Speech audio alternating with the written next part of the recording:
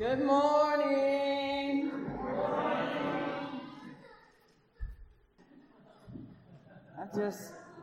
I'm hoping that the peace of the room will settle on her, make her feel more comfortable. Welcome to All Souls. We are here because we want to support each other in our individual spiritual journeys. We are here because we believe that working together we can have more influence in trying to make this world a better place. Whoever you are, whatever definitions you've given yourself and whatever designations you've been given by others, if you care to worship with us, you're welcome here. Diversity is an honored and cherished part of our tradition.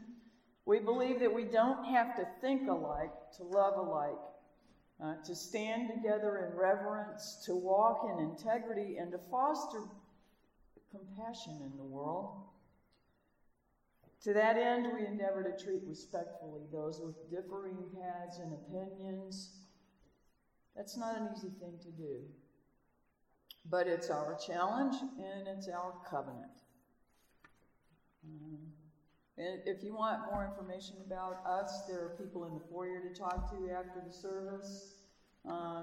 Once a month, we have a new member meeting down the hall where you can learn more about the church also, about this church, or about Unitarian Universalism.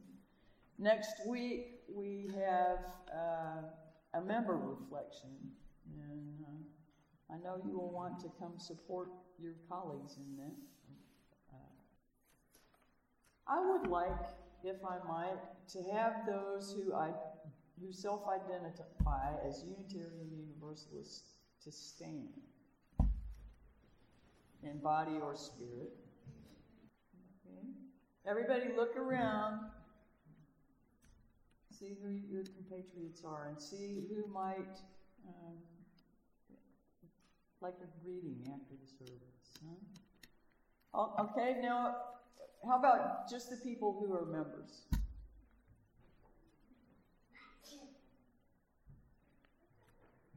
Okay? It's informative. Look around, see the people you care about, find out what they're about, and let's just go out of our introverted comfort zones and have some conversations with the people you see that aren't standing with you, okay? All right. Please be seated. Does our board president have any announcements today?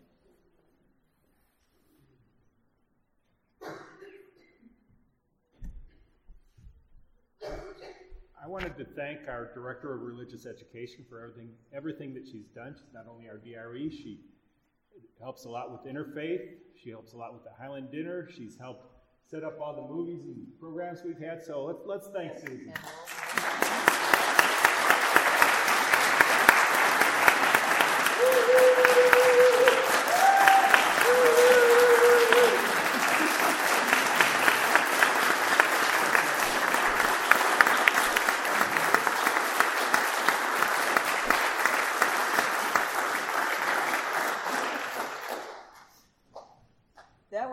Go on for a while if we didn't want to stay too late for church.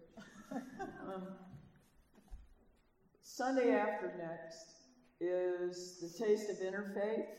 It's Interfaith's largest fundraiser of the year. It will be in the afternoon following church at Stonewall Baptist Church on Texas Avenue across the Texas Street Bridge in Bossier City. Please make plans to come. There will be musical entertainment, and there's a silent auction. Tickets are available where? From me. Once again, Miss Susan. And from Susan Bettinger. And from Susan The Bettinger. Susans have got it going on. There's on the back row. Do we have any other announcements from the board about anything? Okay. Yes, I do. Okay. First of all, thank you. I don't know if I can get through the rest of the service now. but I appreciate that. And I also want to tell you that, speaking of Highland Blessing Dinner, this Thursday, instead of having a dinner, they're having their Halloween carnival. I will not be in town. I'm going for I have 3 friends that I've known since 7th grade, and we do these decade birthdays, and we all turn 60 this year. So they're already 60. I'm not yet. So, you know, I'm gonna drive them around and be really nice to them.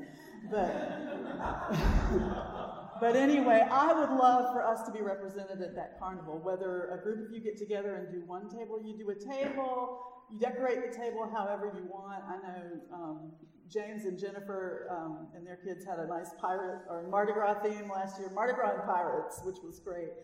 And I know it's on a Thursday night, so I know it might be harder for families.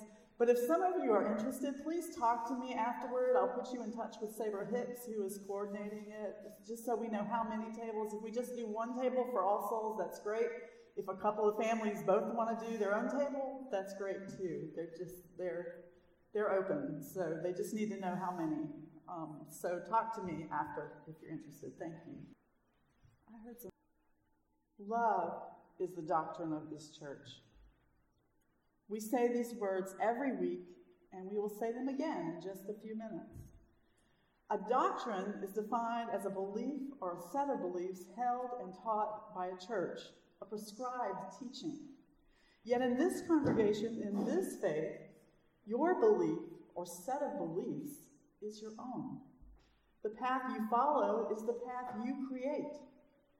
And no one who has ever lived where it snows would ever deny that a path you create for yourself can be a deep and even difficult path. When the trail has not been groomed for skiers or flattened down by hikers, it can be slow going. But the treasure you find, the beauty of snow where no one has walked, the blessed quiet, the peace of the forest where for at least this day you are the first, the only, and you are at home. That discovery is beyond measure. Just as wondrous and even more so are the discoveries that lie ahead for you on this journey, where our principles and sources are the signposts that can guide you. Our forefathers and foremothers have left their stories to inspire you, and our covenant enfolds you and reminds you that you are not alone, even as you blaze this new trail. But the doctrine, the prescribed teaching, the set of beliefs, all of that is simply love. In gratitude for this place, this sanctuary that welcomes all in community, yet calls each of us to embark on a journey of our own, we will now receive your gifts.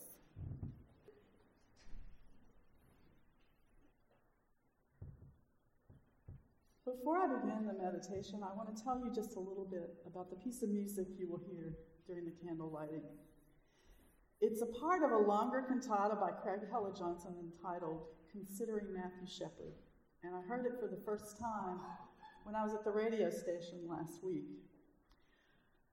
I invite you sometime to listen to the entire thing, but it runs about 20 minutes and I won't play all of it today. But I chose this for its pure beauty, but also because October is National Coming Out Month. And while I'm gratified all the time to hear more stories of love and acceptance every day, I also grieve for those young people who must still hide who they are, and for those like Matthew who lost their lives for having the audacity to be themselves. For him, for his mother Judy, who travels the country speaking out on behalf of others, for all who have yet to take that step, I wanted to play that music today. So please join me in the spirit of prayer. Source and spirit of all life, God of our many understandings and beyond all understanding, we pause in gratitude for a faith community grounded in love, where each of us has the freedom to seek and speak responsibly the truth as we have come to know it, and where those individual journeys still somehow call us into beloved, covenanted community. We give thanks for those Unitarians and Universalists who have traveled these merging paths before us, and we ask for strength to do what is ours to do, to live into their legacy. We carry all of this, our gratitude, our petitions, our joys and our struggles, as we enter the silence.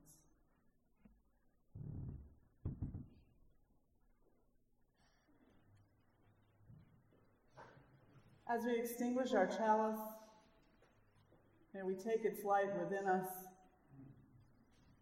as a beacon of the love that we share, that we may carry that out into the world.